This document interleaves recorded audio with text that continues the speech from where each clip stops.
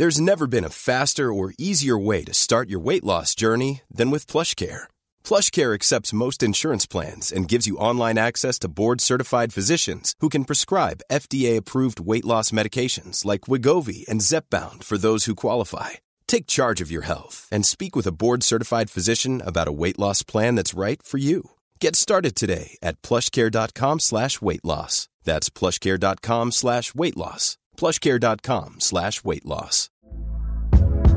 Hey there, it's Michelle Norris. I'm host of a podcast called Your Mama's Kitchen. When I travel, I'm usually looking for a way to find a taste of home when I'm not at home. And one of the things I love to do when I am at home is entertain. And Airbnb allows me to do that. When I was in California recently, I rented a house that had a great kitchen. And when we were sitting around the table, we were all thinking, we're in someone else's house. Someone could be in all of our homes as well. If you have a home, but you're not always at home, you have an Airbnb. Your home might be worth more than you think. Find out how much at airbnb.com/host.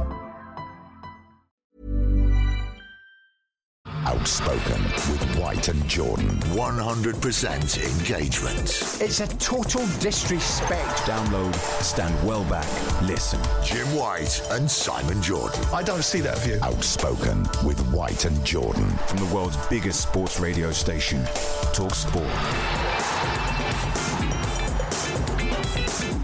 Hi, this is Jim White, and thanks for listening to Outspoken with White and Jordan.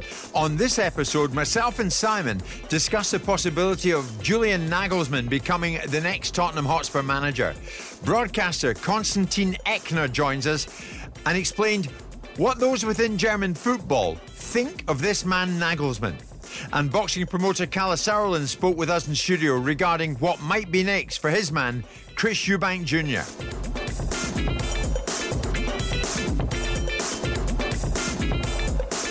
Simon, a lot to get through, and Tottenham continues to be in the news. And now we hear, and has this surprised you, Simon, even this early? Reports this morning that Tottenham have made contact with Julian Nagelsmann's representative, and now, in due course, are starting the process of finding a successor to Conte, who left the club on Sunday night. Well, you can run both arguments. If they weren't looking for successors, there'll be a narrative saying, what are they doing? If they are looking at successors, then they're being a bit precipitous. Look, I suggested and floated the idea that Nagelsmann, wait, what about Spurs? And everyone sort of went, what about that? The fact he's spoken to them previously, the big thing for Daniel, insofar as Daniel is the determining factor in what success Tottenham have, is how he interacts with the person coming through the door. He will have learned, lessons, I'm sure, from employing two, on paper, heavyweight managers that were nailed-on winners. And neither one of them have delivered an outcome. And everyone will blame Daniel, and that's fine. I'm not going to get into that dispute for the purpose of this conversation. But what he will have learned from that is, I've got to find someone that can embody what I want to achieve and achieve something with it. Now, if Nagelsmann fits obviously the young man is a very capable individual. He's 35 years of age. There's debates about his personality and how he gets on with people. So if he doesn't get on with a Bayern Munich crowd because of certain things, there's a distinct possibility he might not get on with Daniel Levy. But the bottom line is, the guy seems to be a very top manager. And again, Spurs will want a top manager. They need a top manager, but they need a top manager that can complete some form of task that builds to a point where Tottenham can actually win something. Right. And push back on this argument that nobody cares about winning anything. They only care about being inside the top four. We're going to find out more about Nagelsmann in the next part. From Germany, we're going to speak to the German broadcaster, extremely articulate Konstantin Eckner. He joined us last week. Mm-hmm. Konstantin is ready to go, and he'll join us shortly on all things Nagelsmann. Let me ask you this, Simon, this morning. One or two people asked me last night, is the Tottenham job still an appealing one in world football? Of course it is. They're a top 5 Premier League side. Top 4 Premier League side. They finished, but they're not serial winners. No, neither are lots of football teams that people want to go and manage and be in the Premier League and manage one of these big football clubs. And you've got big names. Carlo Ancelotti went and managed Everton, for God's sakes. What was the last thing they won? So of course there's appeal for these football clubs. Of course there's a determination to be inside there. And like everybody else, everybody that signed George Best, everybody that signed Paul Gascoigne thought, I'll get a tune out of these fellas that other people couldn't have done. I'll be able to manage his personality in his disruptive ways. So everybody will believe that I'll be able to go into Tottenham and I'll be able to want to win something, and I'll be the one to be able to work for Daniel Levy. I mean, people take the Watford job left, right and centre. Right, there's a queue of people every time Watford sacks somebody for another job to be available to another manager that's known by people. You're right. Nobody says no thanks. And a Tottenham job is a big job. 200 million. I mean, whether Spurs fans agree with me or not, and I'm sure a lot of them don't, 200 million pounds in 3 transfer windows for Antonio Conte isn't chopped liver. It's 200 million quid. Yeah. The fact that Conte is the big story, and the fact that he wants to put out press releases how wonderful he had. He was bitching about the Tottenham fans a week ago. Now all of a sudden he wants to thank them for their support. But is there not a chance, Simon, that Nagelsmann looks at it and thinks, I'm just checking out what's going on before me. Why did it not work out for Conte? Why did it not work out for Mourinho? If I was a top flight manager and I was looking at my options and Real Madrid were an option, I'd take Real Madrid over Tottenham if Real Madrid were an option, right? Because Real Madrid are a different football club with a different dynamic, and they operate in a league where either they or Barcelona win the league, right? Right. Let's have it right. Right. So I'll take Real Madrid. If I was a top flight manager looking around wanting to manage in the Premier League and the options were Tottenham and not many other people, I would back myself to be the difference between what other people have achieved and ultimately what I could achieve. I'd go in there and say, I'm the difference. I'll be the difference. I'll bring this chairman with me one way or t'other. I'll get Daniel Levy to see the error of his ways. I'll get Daniel Levy to give me more money than other people have been able to achieve. I'll build a football club with him. I'll understand the dynamics of what I'm being brought in to achieve. I'll work with the ownership model, and then I'll bring an outcome, maybe like Arteta's done. That's probably what Conte thought, though, Simon, when he went in there. Yeah, but Conte is a completely different character. Conte is a combustible, in-the-moment, temperamental personality that is all about himself. You need to have the balance between being all about yourself and being about the others as well. And the others mean managing up, managing down. Supposedly, all of these managers can manage down. A lot of them can't manage up. Well, seemingly, Conte can't manage down either because he's done nothing but slaughter his own players, done nothing but create a culture inside that football club that looks like every single part of it. Whichever window you look through at Tottenham, according to Conte, it's a losing mentality. Yeah. Yeah. Well, Conte is no longer of the Tottenham parish. He is back in Italy and no doubt getting on with his life. And no doubt we will see him sooner than later in another high-profile position because that's what Antonio Conte does. But what about this man, Julian Nagelsmann? What is he all about? It's said in Germany, he is one combustible character. Is that what Tottenham really need? We're going to get a profile of him next. Download, stand well back, listen. Outspoken with White and Jordan. From the world's biggest sports radio station, Talk Sport. So we're talking Tottenham. And for the second day running, we begin the show on the very subject of this football club because on Sunday night at precisely 11 o'clock, Tottenham announced they'd parted company with Antonio Conte, and Conte now back in Italy. It's time for a new broom. Not just yet. The interim management team that's already in place here will carry on in the meantime, but it is being suggested already that approaches have been made, albeit informally, to representatives of Julian Nagelsmann, who also finds himself out of work over in Germany after being sacked by Bayern Munich just last week. This gentleman joined us last week, the extremely articulate German football broadcaster Konstantin Eckner, and joins us once again. Konstantin, good morning. What kind of news agenda has it been over in Germany since your man Nagelsmann was sacked by Bayern?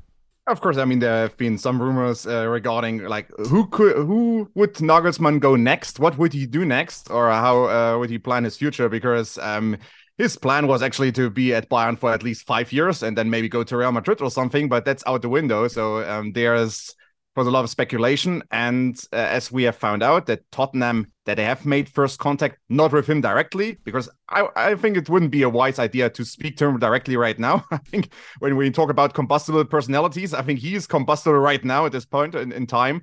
But they spoke to one of his representatives to at least establish a first contact. Because as we know, Tottenham, they want to make plans for the future beyond June for the next year. And so Nagelsmann is on their list, and I guess close to the top at least. So you can confirm to us, Konstantin, that the story we're talking about here is the same in Germany. There's a story running in Germany that indeed contact with Nagelsmann's people has been made by Tottenham. Yeah, but the German media likes to emphasize that Nagelsmann hasn't made any decision. He wants to take his time, and there are other moving pieces here. His agent is closely connected to Real Madrid, for instance, because Toni Kroos is also advised by the same agent, and Toni Kroos is one of the elder statesmen at Real Madrid, and maybe someone who even has a future there beyond retirement. So Nagelsmann considered the Real Madrid job at the same time when he was hired by Bayern Munich as one of the top-notch jobs. And I mean, I agree with what Simon just said, that Tottenham, internationally speaking, is one of the top-tier clubs. But from Nagelsmann's side, there are some question marks there from not only Nagelsmann but his representatives regarding how competitive are Tottenham compared to the Manchester clubs and Liverpool and so on. Because there are some question marks, and I think they are justified because Tottenham are always seen a notch below these other clubs. Yeah. Konstantin, here is Simon. That's what I was going to ask you, Konstantin, precisely that. What is the perception in Germany of a football club like Tottenham? Because in England we have this grandiose opinion of our Premier League and what our teams do and don't do and how much of a lure and lustre teams that are in and around the top four will have. I made the argument that Real Madrid, if they come for Nagelsmann, they'll get him every day of the week over Tottenham.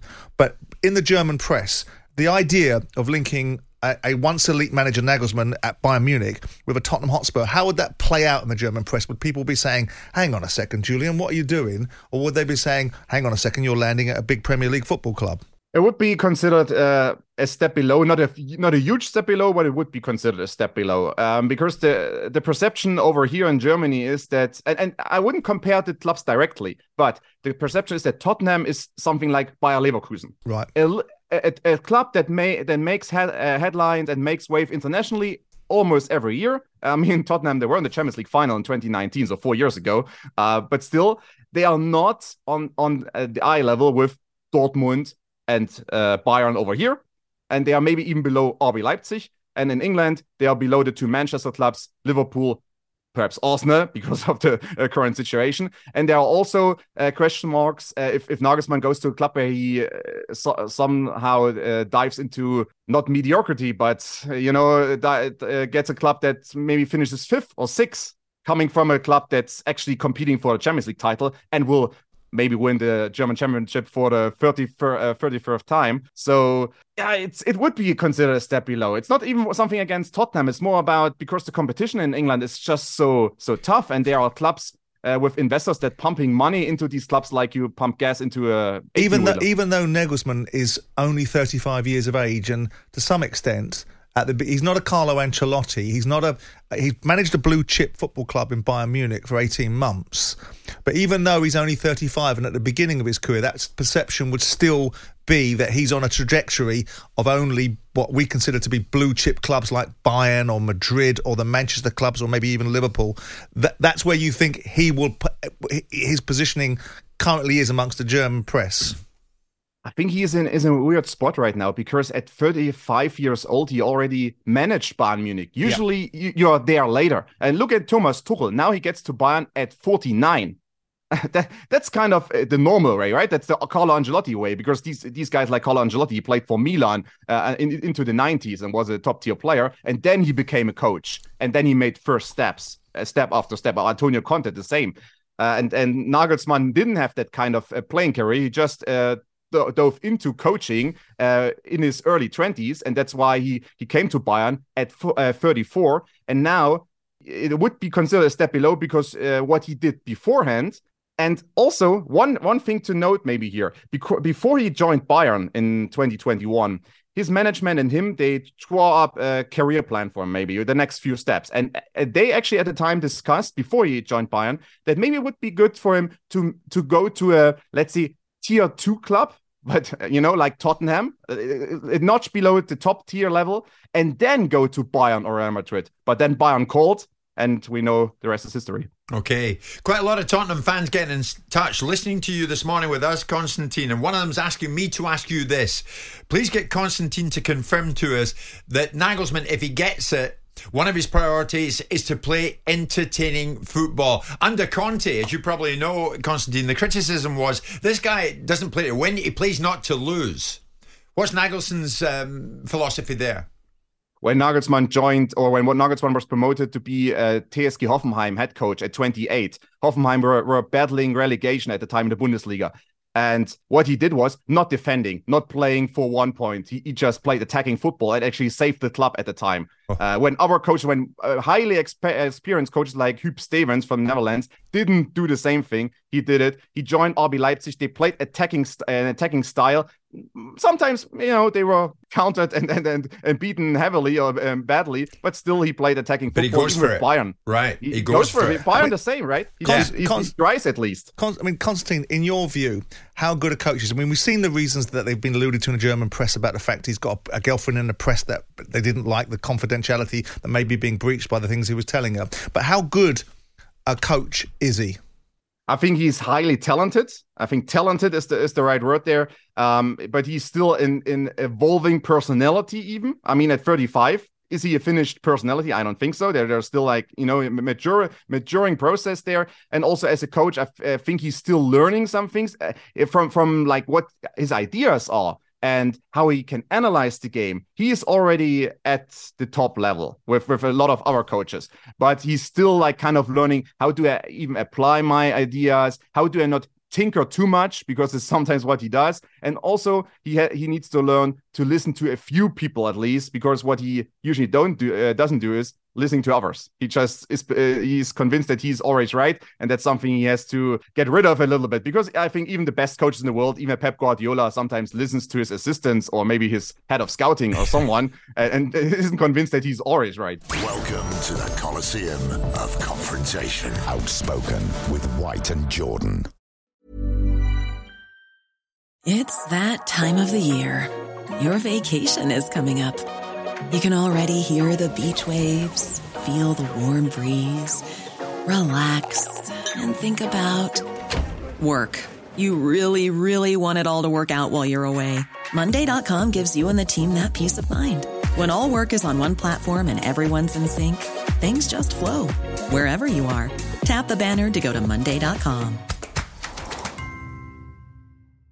Planning for your next trip? Elevate your travel style with Quince. Quince has all the jet-setting essentials you'll want for your next getaway, like European linen, premium luggage options, buttery soft Italian leather bags, and so much more. And is all priced at 50 to 80% less than similar brands. Plus, Quince only works with factories that use safe and ethical manufacturing practices. Pack your bags with high-quality essentials you'll be wearing for vacations to come with Quince. Go to quince.com/pack for free shipping and 365-day returns. Hey there, it's Michelle Norris. I'm host of a podcast called Your Mama's Kitchen. When I travel, I'm usually looking for a way to find a taste of home when I'm not at home. And one of the things I love to do when I am at home is entertain. And Airbnb allows me to do that. When I was in California recently, I rented a house that had a great kitchen. And when we were sitting around the table, we're all thinking, we're in someone else's house. Someone could be in all of our homes as well. If you have a home, but you're not always at home, you have an Airbnb. Your home might be worth more than you think. Find out how much at airbnb.com/host. Simon, last week you emerged fairly unscathed from your scrap with one Eddie Hearn, and you quite enjoyed it, I think. You were looking back in it, the top boxing promoter. I thought it was a good conversation. I didn't realise I was in a competition. I didn't realise that I needed to run around and put my arm up in the air and say I'd won something.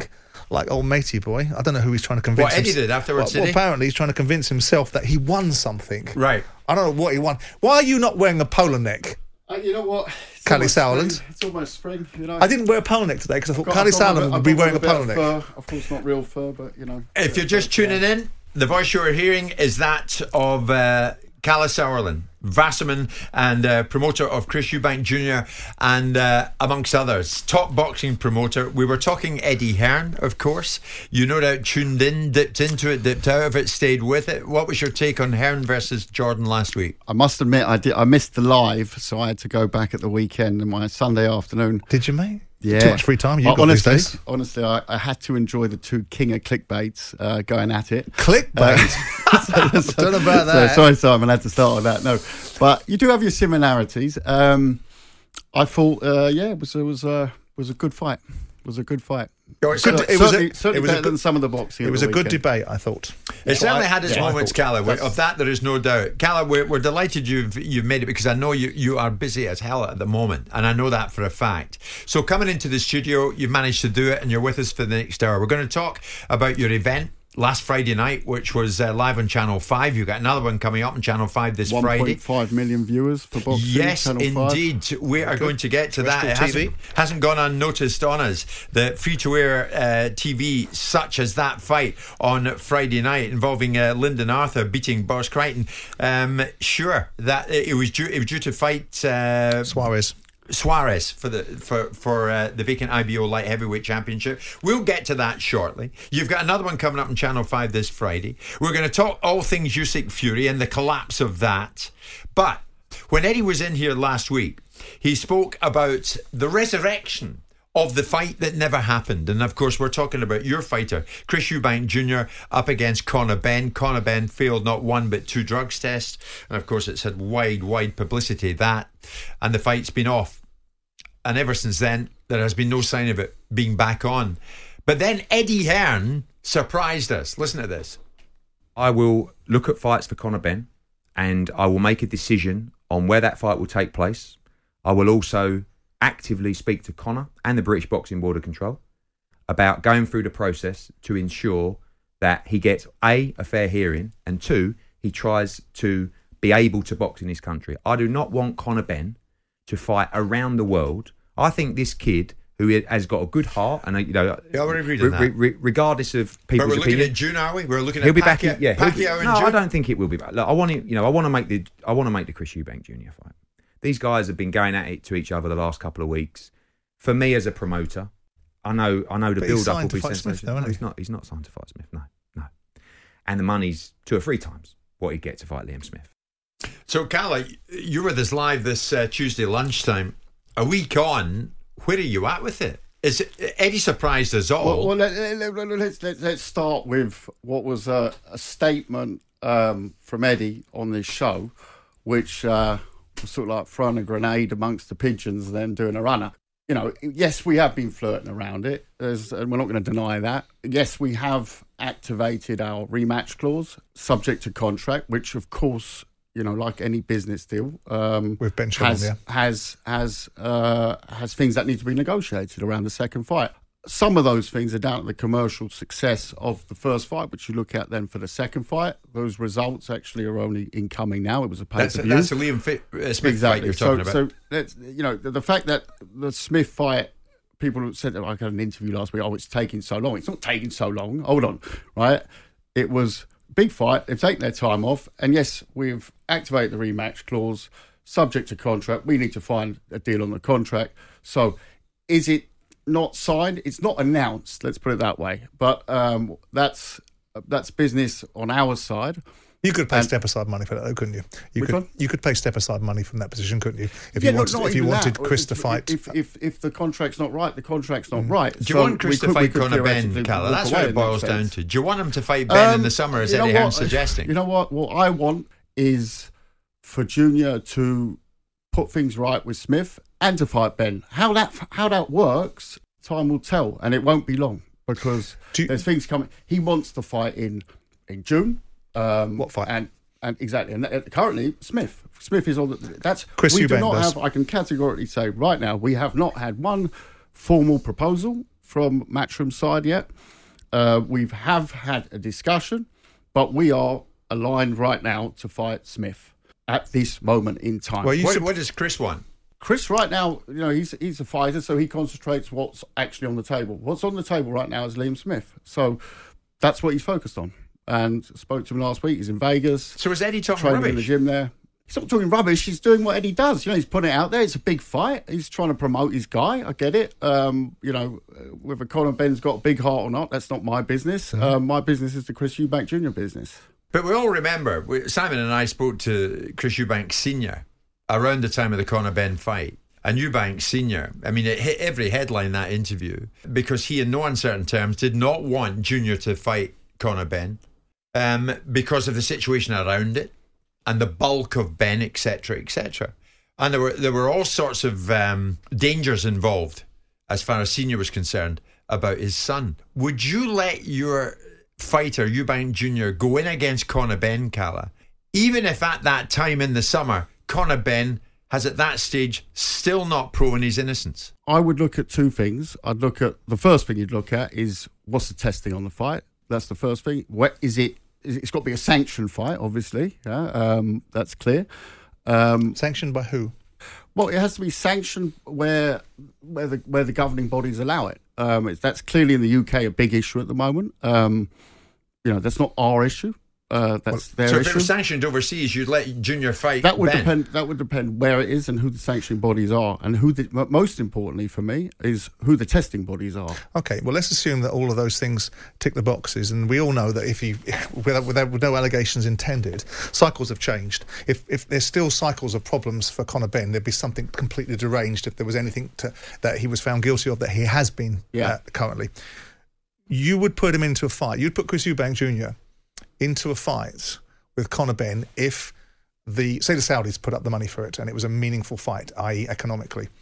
And ultimately the testing regimes were significant, which we would expect it to be. You'd put him into that fight, would you?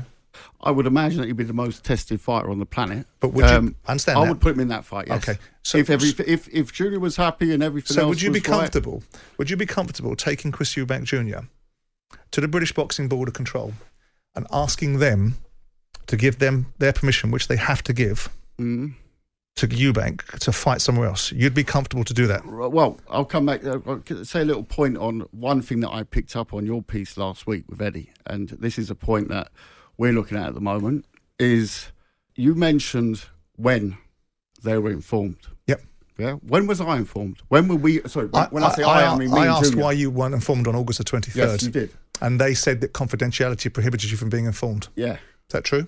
That's, to this day, we don't know because we never received But you know result. the WB, you know the clean testing boxing regime. So just taking that for a second, should I then go to the board, which I still feel has done wrong by us, by not informing us, like everyone else in the dark? We were in the dark. I need to make that very, very clear. But you know the rules, right? So why would I worry so much about this board who's kept us in the dark? Well, let me ask you a question then. I'll ask you the question.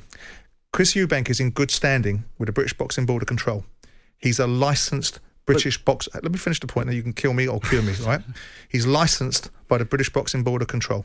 Correct. In order for him to fight somewhere else, he has to have the British Boxing Board of Control's permission under Rule 5.15, right? Correct. So if he doesn't get their permission, he will then put himself in jeopardy of being in disrepute and not be able to fight on these shores if they take his licence away.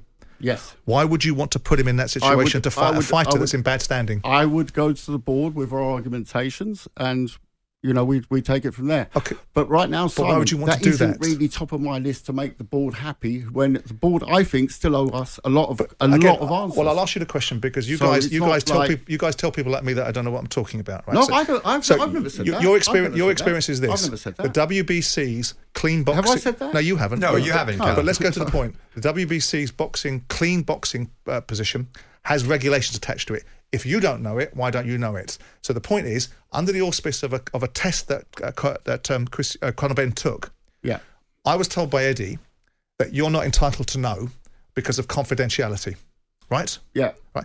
That confidentiality would apply to the British Boxing Board of Control as well. So you don't have a fight with the British Boxing Board of Control. You have a fight with the confidentiality of a rule that you already know. So does the Clean Boxing Commission or the Clean Boxing Test have a confidentiality clause which prohibits you from knowing a fighter that you're going to fight against has failed a drugs test? Is that true? That is true. So then you have no issue with the British Boxing Board of Control, do you? Just a second. There is, yes, but there is then the second date, when we were informed. September the 23rd, when we were informed, and we went to the board and said, talk to us. Talk to us as the agreed party, just talk to us. And we were referred to lawyers. That is, for me, not a way to deal with an athlete. Forget the promote, forget the money. Think about the athlete and the athletes making weight, sparring. I agree with you. That's why I asked Eddie the question. Why should I now be so concerned about my standing with the board? Okay, so the problem, not your standing, Chris Eubank Jr.'s. Do you think Chris Eubank Jr. is best served by being able to fight on these shores? Because I think he's a British fighter. I think he should be able to fight on British Isles. So if you go to the British Boxing Board of Control that you're all saying has done something wrong, I'm not suggesting they have or they haven't, right?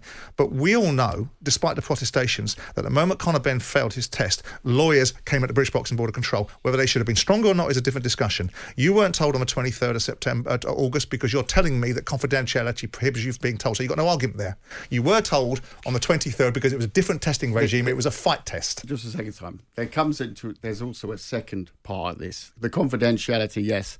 There's also, when you're running a show together, you expect then that the other side, the Ben side, and I can't say whether it's Matchroom, Ben, I don't know where that correspondence went to, that we should have been informed at that time. But at least you don't. But at least had a plan B. So he can't fight. We could have fought someone else. But Eddie said he couldn't do that. The board should have spoken to the WBC and made a positive decision in a right way, in a transparent way. But confidentiality, you can't argue both ways, can you? Sorry, but we all cry for transparency. Why were we kept in the dark for that period of time? Ask Eddie. By the board. 100% engagement. Outspoken with White and Jordan. Thanks for listening to Outspoken with White and Jordan. Please leave us a review wherever you get your podcast. We'll be back each weekday to bring you the best of the show.